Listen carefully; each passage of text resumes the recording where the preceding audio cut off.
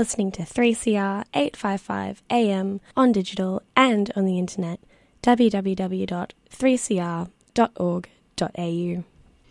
Good morning and good day and good whatever, just good anything, here from the high towers of 3CR and from Left After Breakfast.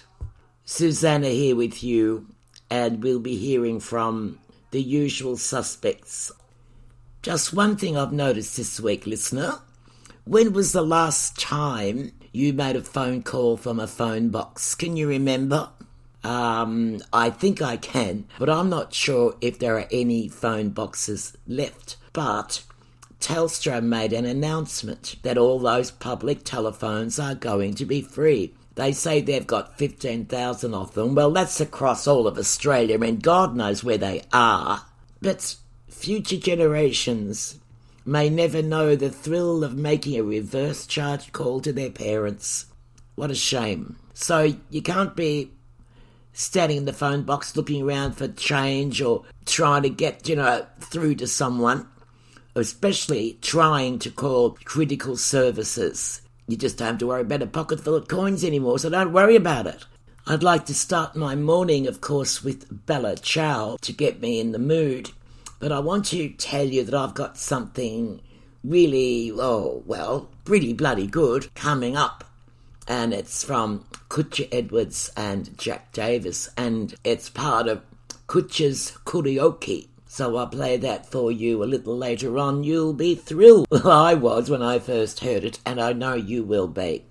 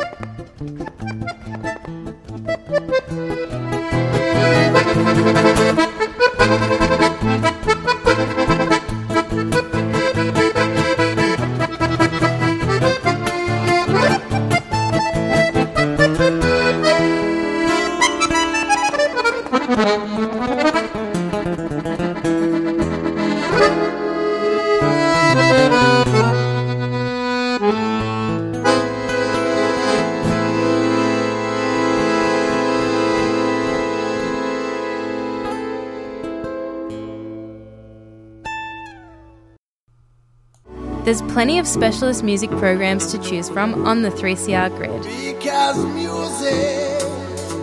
Explore the 3CR schedule online at 3cr.org.au. Oh, it makes me happy. Yes, this is our vibration. Jump alive. Check out Music Sans Frontières. Great voices. Music Matters. The Hip Sister Hop Show. The Heavy Session. The Planet X Radio Show. Satellite Skies. Shindig. Sweet Dreams. Tune in to 3CR 855 AM on your digital radio or streaming live at 3cr.org.au. Let our music make you happy.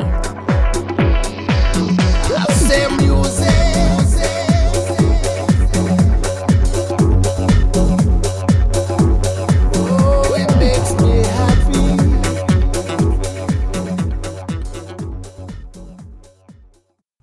listener, if you're feeling happy after hearing some music, I'm sorry to have to bring you back down to reality. I mean, we have to really think about what is happening with our government, what is happening with our country. We can't sit back and let this keep going. We have to do something, even if it's just getting to the ballot box when it's time for the election and getting your friends and your neighbours and, heavens above, total strangers that you run into on train stations. I spend a lot of time talking to strangers on train stations about this government.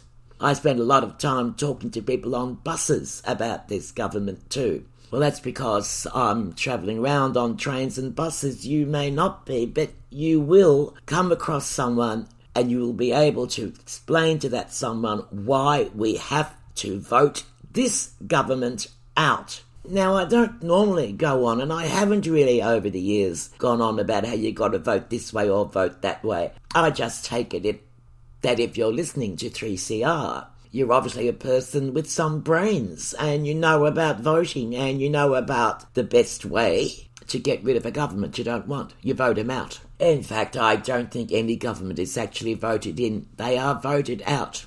But let's just have a look at Prime Minister Smirko. Sorry, I should call him by his name. It's not Smirko, it's Scott. Although he did make up that little tag for himself. I'm not going to use it. But anyway, let's have a look at him. No one will ever say of him, as they did of John Howard, like him or not, at least you knew what he stood for, because none of us know what Morrison stands for. Do you know what he stands for? Look, if someone asked you in a roving street survey or somewhere where you got a $5,000 prize for the correct answer, what does Morrison stand for? What would you answer? Well, you could think himself, which is what I would say. That'd be my answer straight away. Himself. Some people might say God. Look, his belief in his God has never been adequately addressed.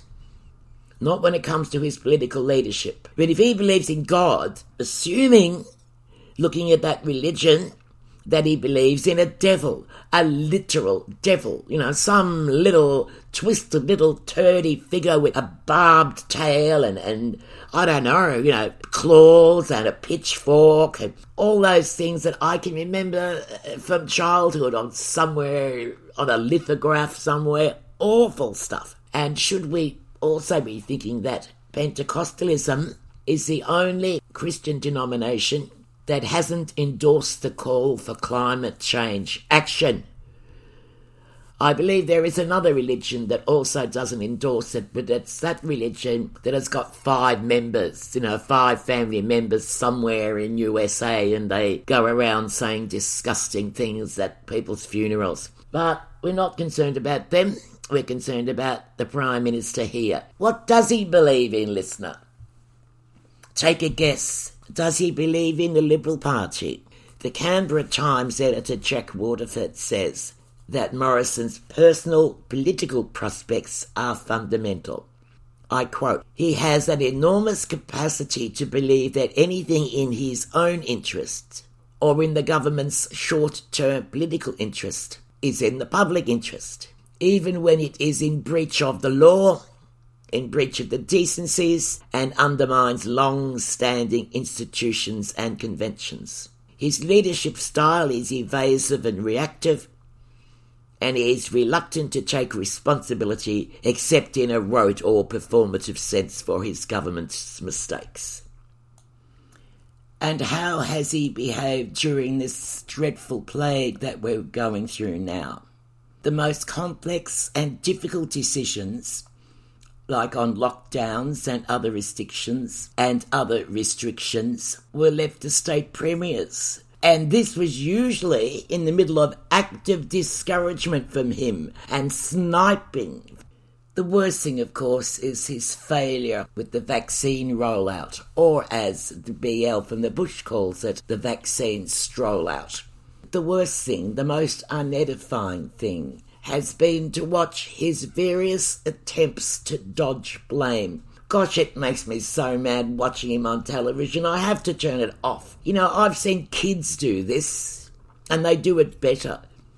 First of all, he just denied reality. I mean, for how long did he claim Australia was on track, if not leading the pack? Then came excuses. The withdrawal and renaming of vaccination targets or horizons or phases. The appointing of a military leader to run the operation. And then he's blaming the government's medical advisors. That's the Australian Technical Advisory Group on Immunisation. Yeah, well, ATAGI. And not once has Smirko Morrison ever acknowledged that his government initially secured large numbers of only one vaccine and was predictably caught short when the advice changed. During the most difficult times of the pandemic, he just disappeared, just gone whoosh, days at a time. Where is he? And when he wanted to relay some bad news, sometimes it went on a late-night Facebook post. Oh, and of course, the non-pandemic issues that are the most revealing about the soul of our Prime Minister. In response to allegations against then Attorney General Christian Porter, Morrison refused to hold an independent inquiry, accepted Porter's word without even bothering to read the allegations. Since Brittany Higgins was allegedly raped in Parliament House, Morrison's office has expended far more effort covering up what it knew than doing anything to help Higgins or other women in danger in that workplace. This investigation into what he knew has been running since March. He refused to attend or address the March for Justice. He refused to meet with a delegation of former emergency service bosses to hear their warnings about the threat of climate change, just as he refused to meet with a delegation of university leaders to discuss the dire state of higher education since the pandemic began. And of course the corruption. Oh, look, the outrageous car parks. It's not even funny, the stuff about the car parks. And Bridget McKenzie, who departed following the sports wars, is back in the ministry. He's a coward. I'd say that's what Morrison is, a coward. Amongst other crimes, of course, but cowardice I find difficult to handle. You're listening to 3CR Community Radio, Melbourne's voice of dissent. 3CR Community Radio, 855 on the AM dial, streaming live at 3cr.org.au or on 3CR Digital in Melbourne. I should quickly say, listener, that my views on Prime Minister Smirko or Scott or whatever his name is, Morrison, are my views. They are mine. They are not the views of 3CR management. Well, not necessarily the views of 3CR management. But just to shake off the doom and gloom for a moment, dear listener, here's that something special that I promised you earlier, and it's called Kutch's Karaoke, and I think you'll enjoy this.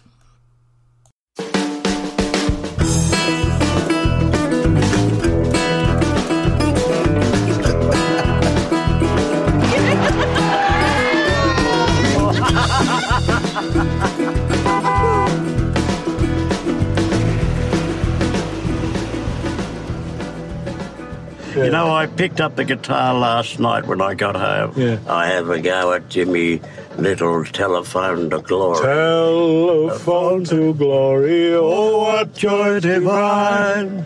I can hear the But I sing it in a very, very low register. Because you've got that. Because I got this deep voice. Yeah.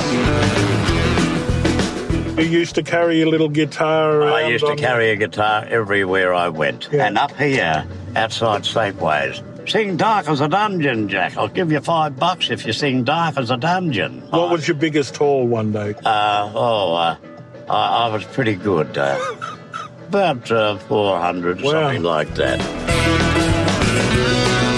So, Jackie, you like the Phoenix Rising. You've had a few goes at JC himself. Yes. Coming back from the dead. Oblivion. Yes. So I'm going to play a song called Get Back Up Again. Right. So many times, my friend, I've had to stand and fight. So many times I've been told it'll be alright.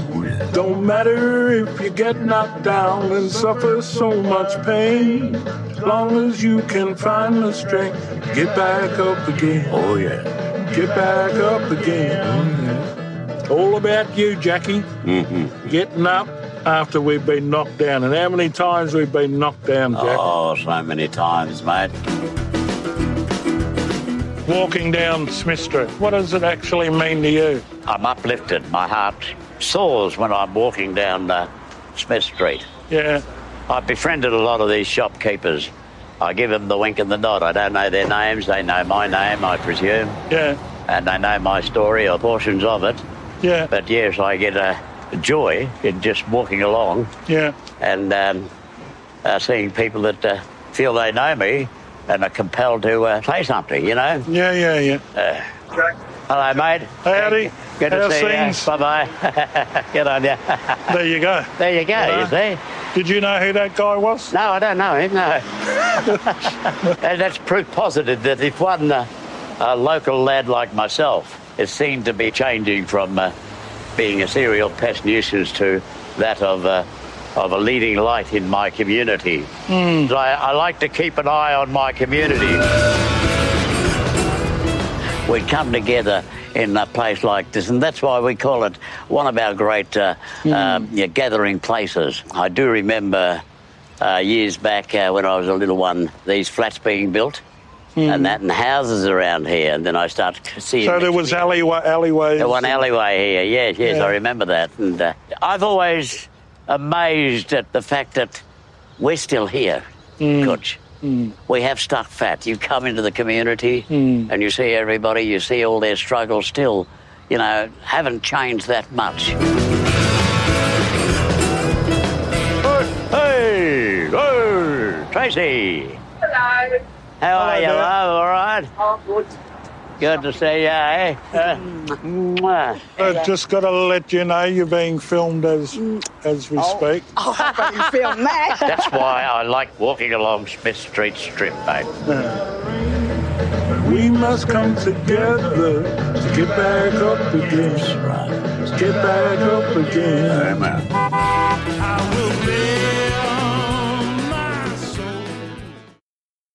Oh, there you go. Kutcher and Uncle Jack doing some karaoke along Smith Street.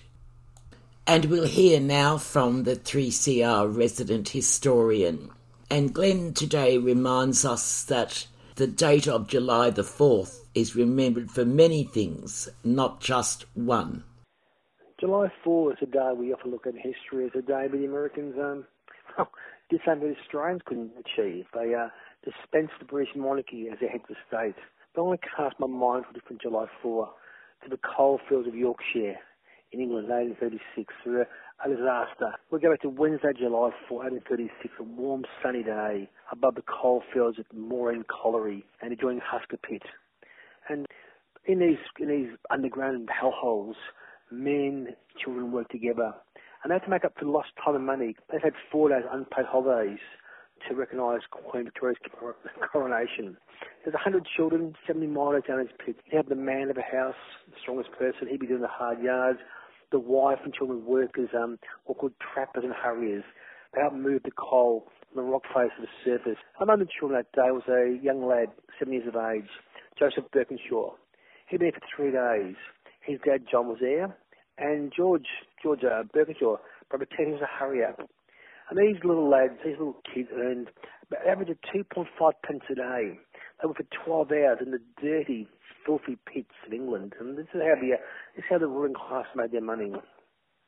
And the kids had different roles. There was what was called the harriers. The harriers would push the coal tubs. They'd drag the coal tubs around. And other kids would work to open as trappers. They'd open and close the doors. And this day, it was a lovely summer day, July 4, 1936. And then the heavens opened. And the rain poured down. Streams just overflowed. And the miners in the pit, they started to hear sounds and all of a sudden above, rain. And they thought, time to get out. But it started to flood anyway. So so Steward William Lamb prepared the evacuation. But the boiler room was flooded, and they couldn't get the fire for the furnace to lift the wine out of a shaft, so they just did it manually. So Lamb told everyone to stay together at the bottom of the pits. And the children down below, they heard the noise. They thought it was a fire lamp explosion. They realised it was a thunderclap. The kids had been underground for 9 hours a day. 9 hours. And 40 of the kids ignored the Lamb's instructions. They decided to go their own way. They climbed the thin meadows up the Husker Drift towards the opening. Of those 40 kids, one was Lamb's own son, 8-year-old George. There were two Wright brothers, Isaac 12, Abraham Wright. And they knew their father had died last year in a mine explosion. They were in the same fate as him. But what they didn't know was near the top of the entrance was a stream, which was their swan, kind of a raging torrent. So as these 40 kids thought they had rescued themselves, they got to safety at the top of a shaft. They were horrified to be confronted by this torrent, this raging stream, which swept them aside. And of the 40 children who tried to escape that hellhole, 26 drowned. 14 others escaped, led by a man called Francis Garnett. He had 4 children working down below, one of whom died. I mentioned the 2 younger Wright brothers earlier. They died. The Birkinshaw boys, including a 7-year-old boy on his third day of work, he drowned as well. And their father, he survived. He died at the age of 35 next year. And this was the life of a miner. This was the British Empire. There was big inquest held afterwards. The children were taken to Throstle Hole Farm. They were transported by car to their homes across the area. An inquest was held in the Red Lion Hotel, where a jury inspected the bodies. They decided they all drowned by drowning. That's backward. They died by drowning, sorry. And on Saturday, June 7th of July, Saturday, 7th of July, thousands attended the funeral. There were 7 graves put together, 11 girls and 3 graves, 15 boys and over 4 graves. The mine owners provided coffins and shrouds and a memorial. And this led to this horrible disaster. 26 kids drowning. Goodness me, what do you say? But what happened, every negative has some sort of positive. And this disaster brought the Royal Commission inquiry leading to the Mines Act. And the Mines Act would stop women and girls working in the mines. It made 11 boys aged 10. But if you were aged under 10, you couldn't work in the mines anymore. And this brought within the first changes to industrial health and safety. And yeah, just a horrible disaster. Like I said, there's a positive. There were Mines Act put in place. There were changes made. But 26 kids aged 7 to 17 being drowned at work. What's the size of English society in the Victorian era? How far have we come? Anyway, as someone who's been in a health and safety rep for most of the last 35 years, I realise the importance of work and being organised. And, you don't go to work to be injured or to be killed, Health and safety is a right, not a privilege. Let's look at the sad memory of these kids who drowned the Husker mine. Let's make sure that no more workers' lives are lost for the profits of the employer class. We have to come together, and it's our fight to build a safer workplace and a better future. Anyway, my name is Glenn. You're listening to me, and I'm here on Friday morning. I'm on Suzanne Duffy's Left After Breakfast on Radio 3CR. And until I return next Friday, in the words of my forebears, I will say, Chocula. Come and listen, you fellas, so young and so fine, and seek not your fortune in the dark, dreary mine, where the demons of death often come by surprise. One fall of the slate and you're buried alive, where it's dark as a dungeon and damp as the dew, where the danger is double and pleasures are few, where the rain never falls and the sun never shines. It's dark as a dungeon way down in the mines.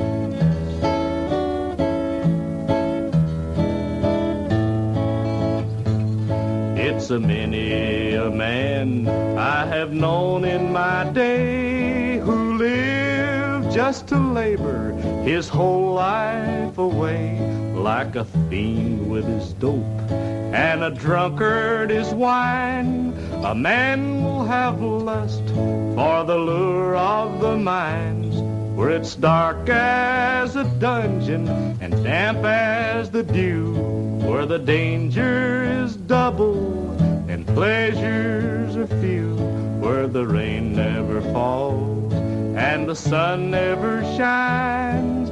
It's dark as a dungeon way down in the mines.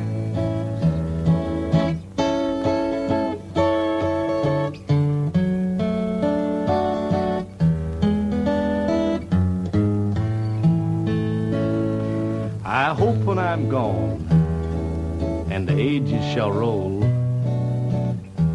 my body will blacken and turn into coal.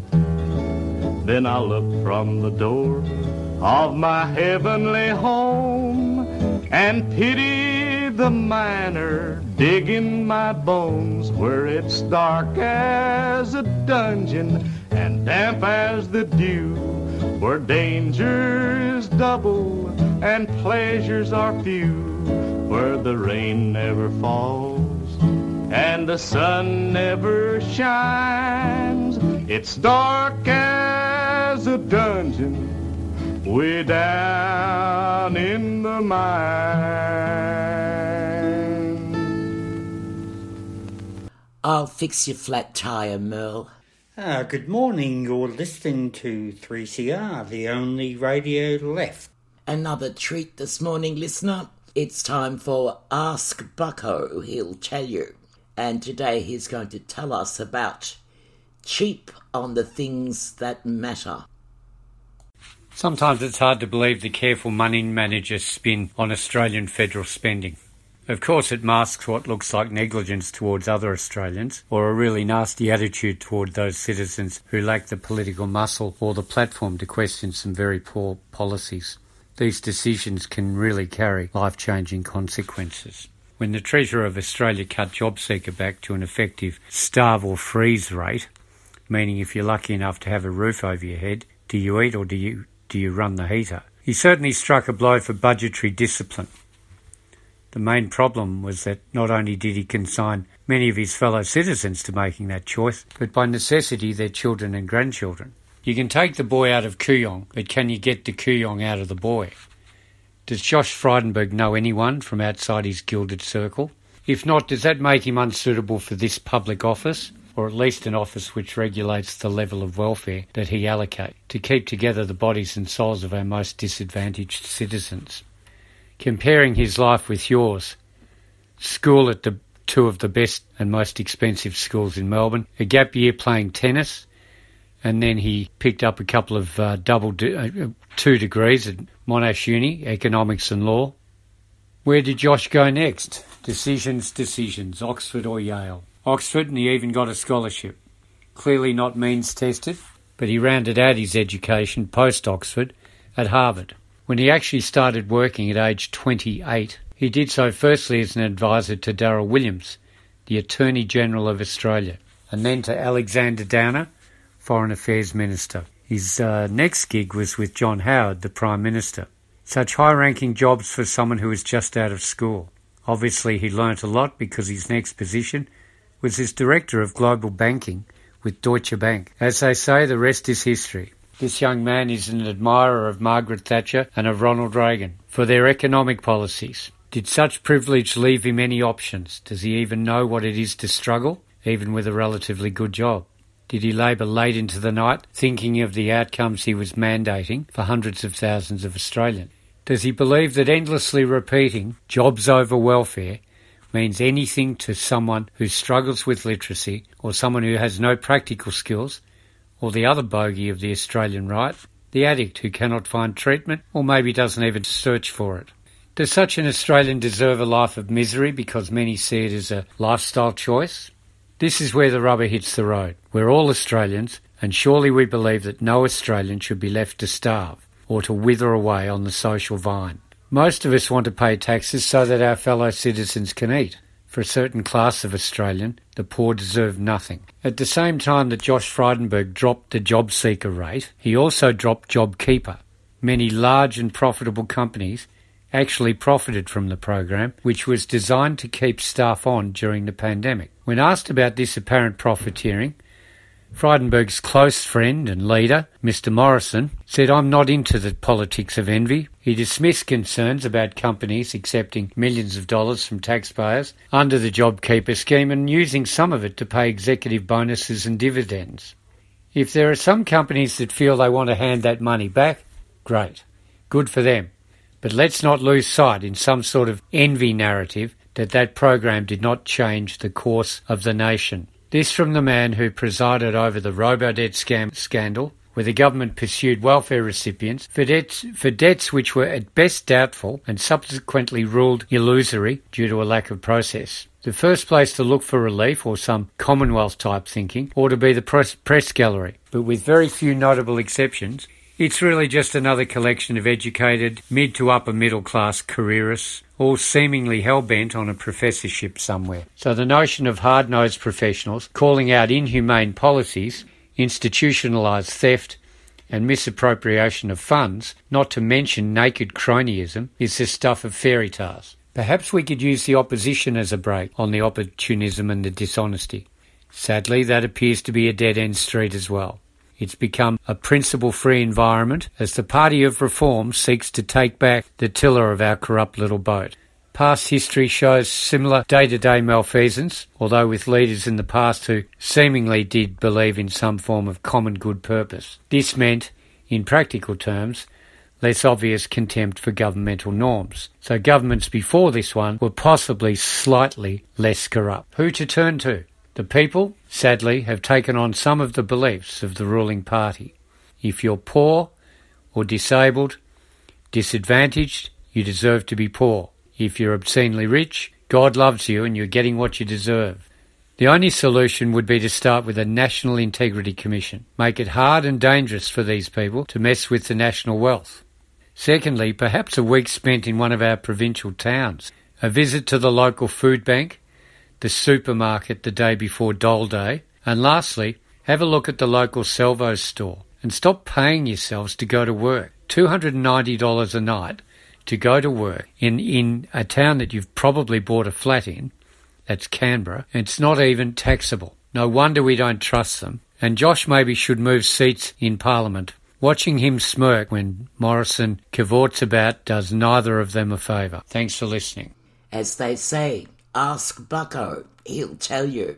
You're listening to 3CR 855 AM on digital and on the internet, www.3cr.org.au. Well, good morning, Bagman. Yes, good morning, Susan, on this lovely Friday morning. It's great to be alive at the moment. Look, I've got a heartfelt plea from someone, Alan in East Kew. Now, this plea comes from the bottom of his heart, and he really means it. And he says, can we please stop referring to Scott Morrison as a Christian? Now, the man attends a Pentecostal church. Full stop. This does not make him a Christian. Alan goes on to say, I attend Melbourne Symphony Orchestra concert. It does not make me a violinist. Morrison, like so many of his brethren, are party hacks. It's entirely selective in which Christian teaching he opts to follow. Do not hold innocent people hostage. Let's be more discerning about the way we talk about Mr. Morris. Well, good on you, Alan, for writing, and good on you for that heartfelt plea on your behalf, and probably on our behalf also. Alan, fair enough, but he says attending the symphony orchestra doesn't make him a violinist. Well, I reckon that's drawing a long bow. It's like comparing apples and oranges. Quite different. Well, it's like us, Susan. We've been doing a radio program for 34 years every Friday morning, but it does not make us shock jocks. Sometimes I wouldn't mind a bit of shock jockery. Hey, we're going to talk about shock jocks in a minute, because apparently, now I know you don't believe Santa Claus himself.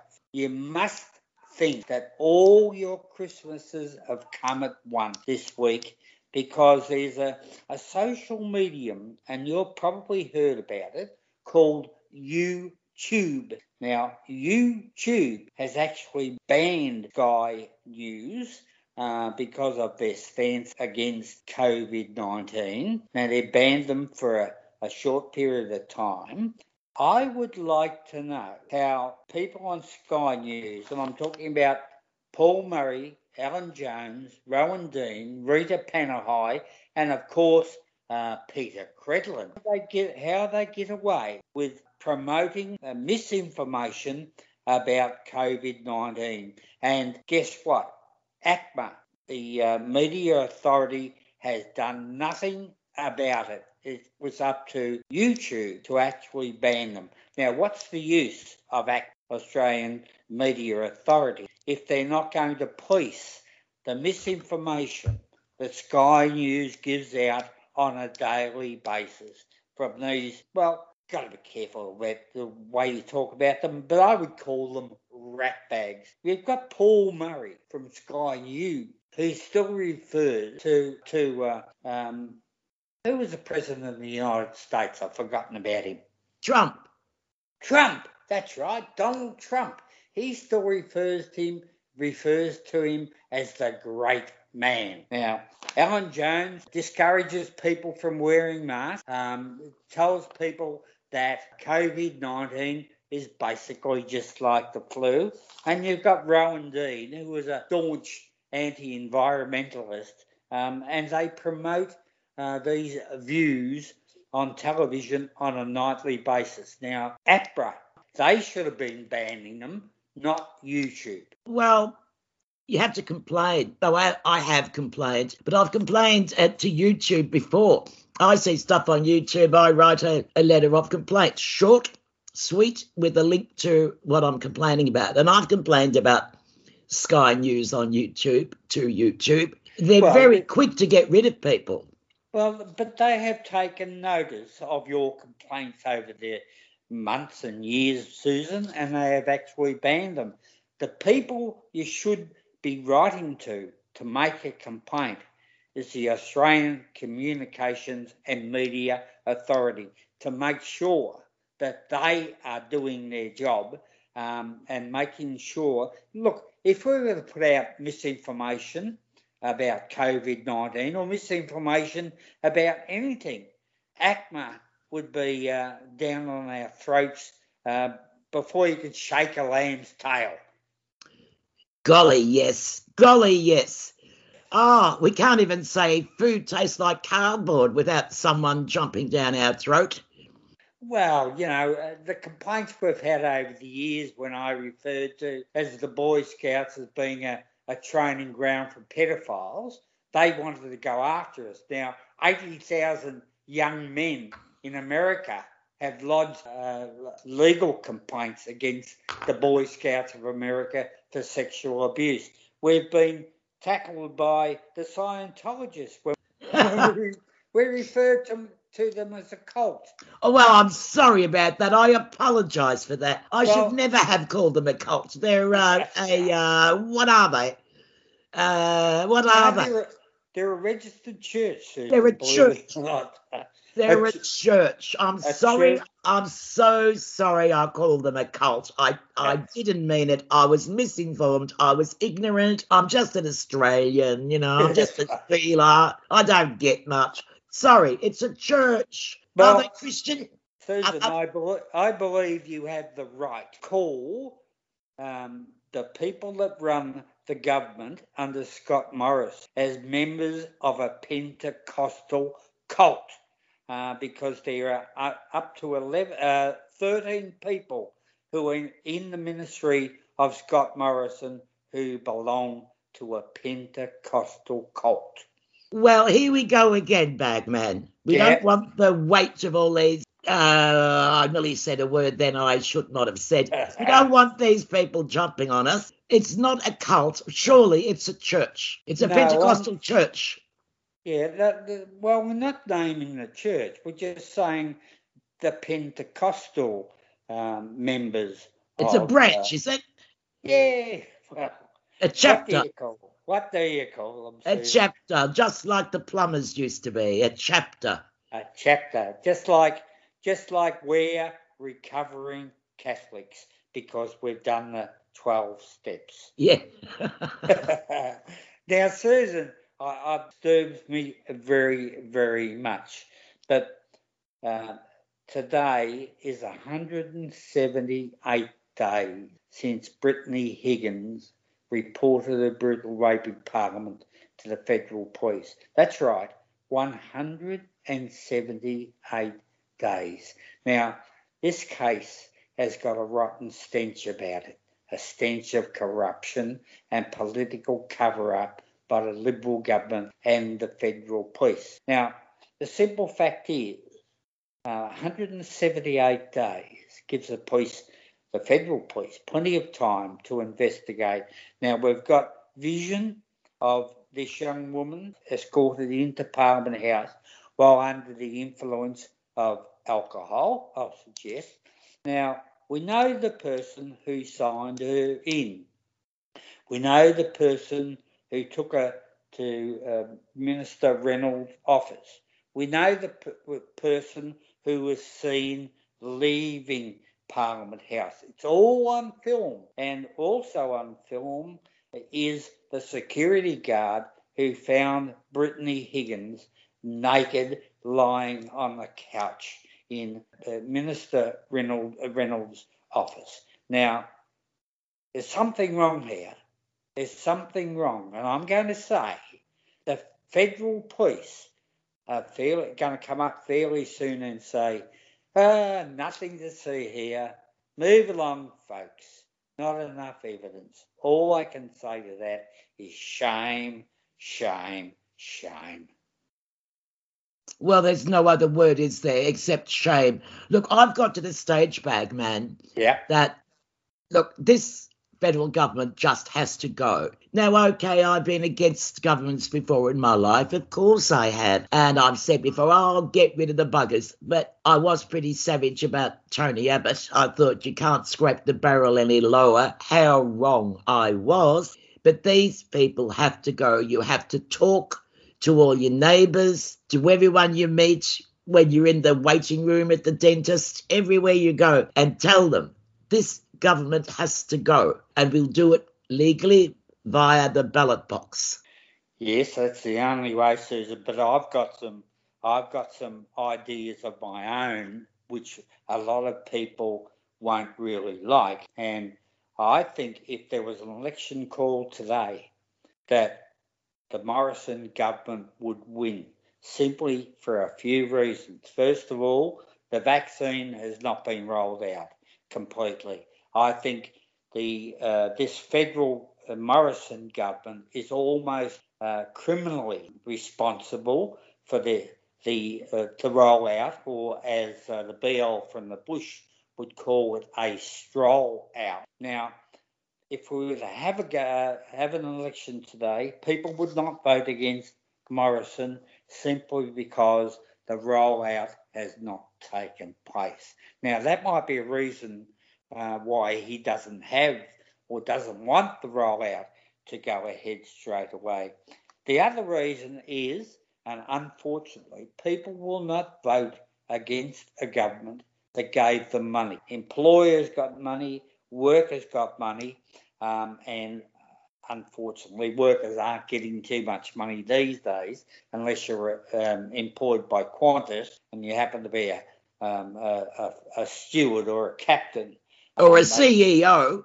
Or a CEO. And the poor buggers who are working on the ground, the baggage handlers, the technicians and whatever, they're being thrown out of work. 2,500 of them. God. Working class chappies, they don't wear a uniform, do they? They only wear overalls. Oh, right. Why pay them? Why pay them?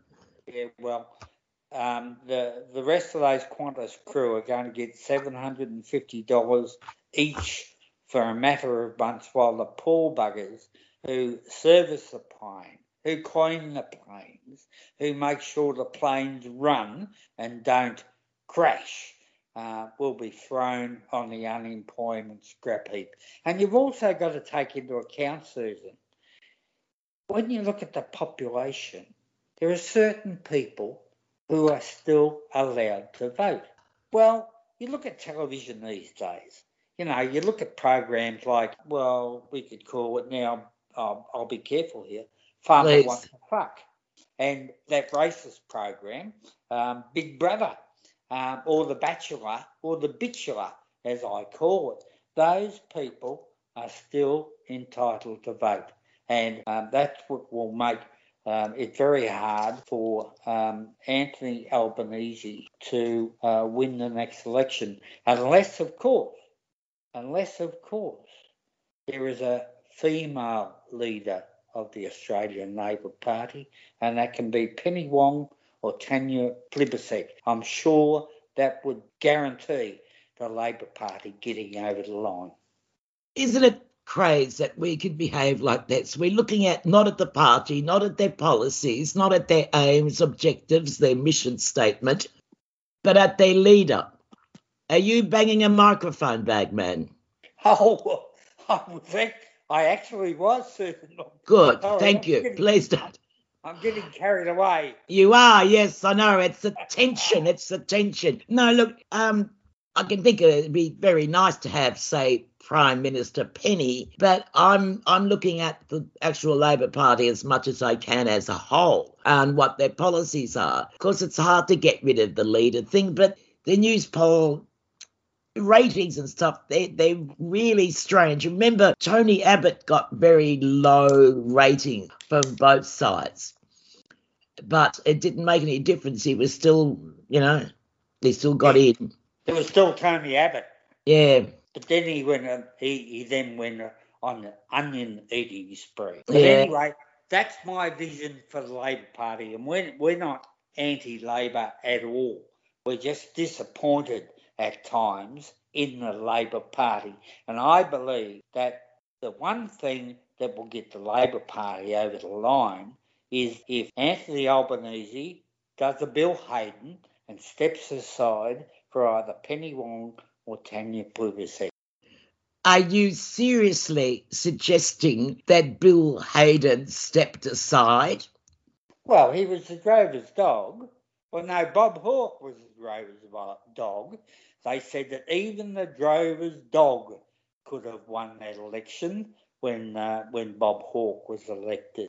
But anyway, Bill Hayden went on to do other things. He became the Attorney General or the Governor General of somewhere. That was because he stepped aside, as you so politely put it, without making a fuss in public. He just hurled a few bits of furniture around, and I believe he punched someone. But I wasn't in the actual room at that time. I've not heard that one, Susan. Well, we'll keep that one for the archives. Yes, and I'll tell you, well, the person who told me that, who was just 2 rooms away when this was occurring, will be dead soon. Oh, really? 12 years older than I am, for heaven's sake. He could be dead next week. He could be dead now, for all I know. Are you not going to give us a clue as to who you're referring to? I'll tell you when he's dead, all right? All right. Okay. Shouldn't be long.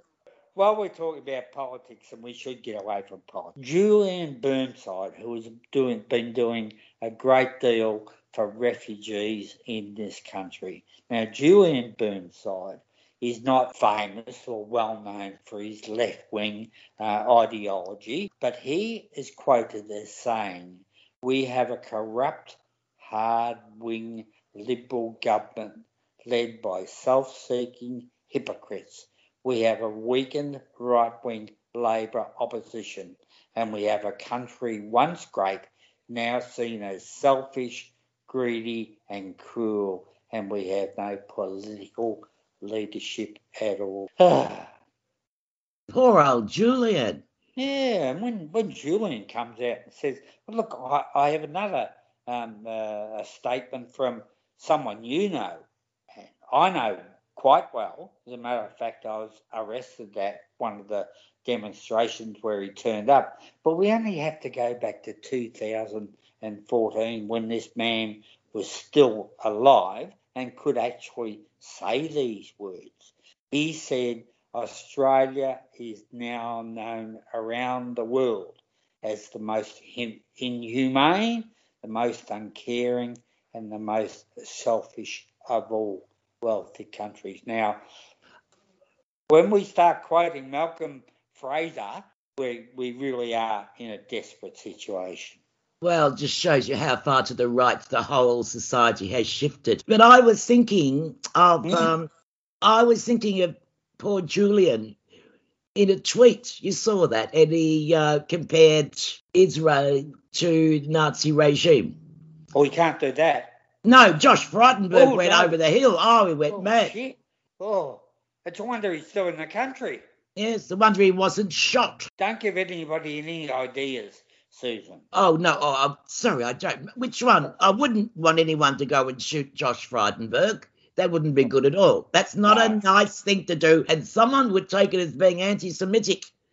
And sometimes, Bagman, I get quite annoyed when someone says to me, oh, you're being anti-Semitic. I'm saying I'm not an anti-Semite. I have nothing against Jews or Arab or any other people belonging, to that region of the world, but I'm anti-Zionism.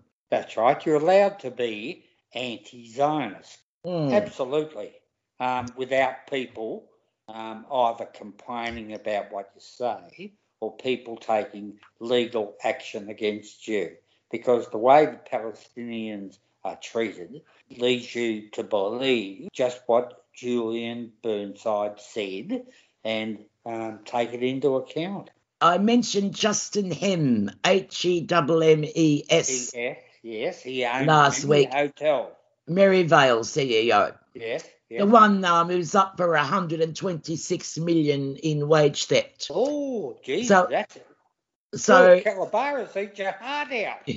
So I've been asked to give his name again because the person who was listening last week missed the name. He'd been drafted by the federal government to provide economic and workplace advice in the wake of the coronavirus pandemic. Just the man you want for good workplace advice. He owes $126 million that he stole from his workers. And as we said last week, Susan, when we were talking about this character, he is about to, or he has already started a foray into Victoria, buying hotels here, and you can expect exactly the same treatment if you work for him.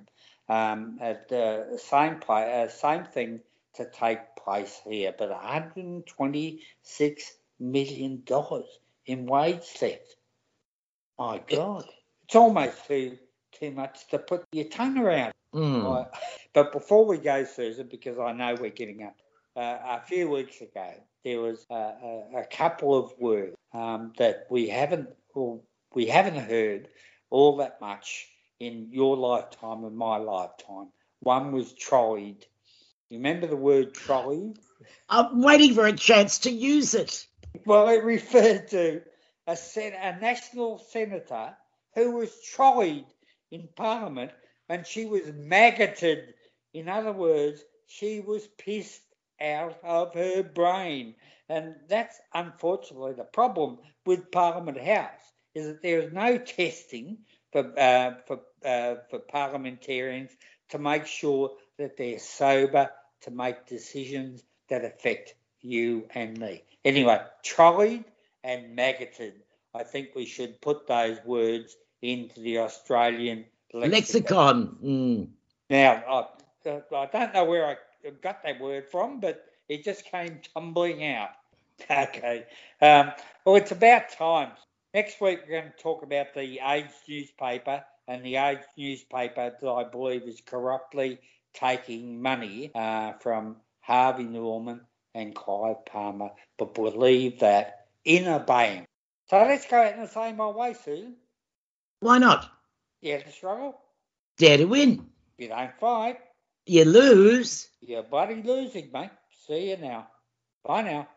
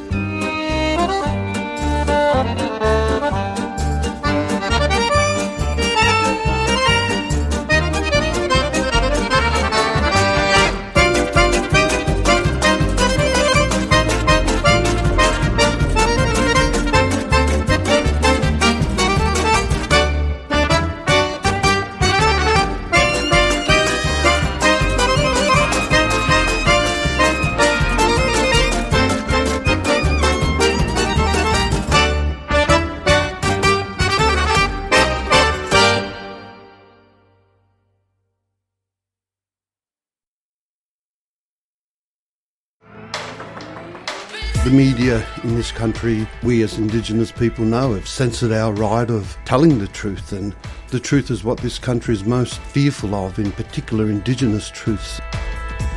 Until history is told by the vanquished lens, which is our people telling our story our way, and have the right to be able to incorporate that into a system of learning, well, people are always going to be denied that truth by deceit and lies.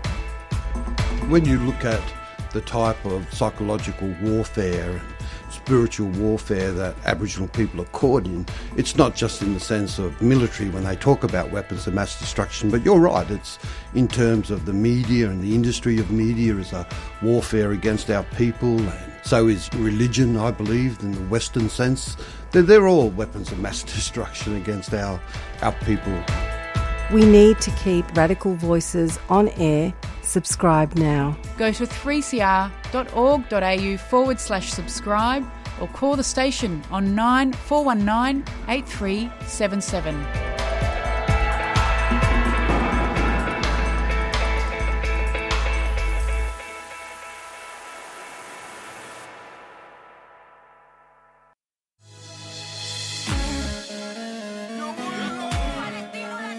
Kufiyas are Palestinian scarves, and they're a symbol of support for justice for the Palestinian people. Buying one will support the last remaining factory in Hebron that makes kufiyas, and all proceeds from the sales support projects in Palestine, especially Gaza, as well as local solidarity organisations. From the traditional black and white kufiya to an array of modern designs, all scarves are just $30 each. Explore the range and order online, or drop by 3CR during business hours. We're your support for the rights of Palestinians. Go to kufiyas.org.au, that's KUFIYAS.org.au, a 3CR supporter.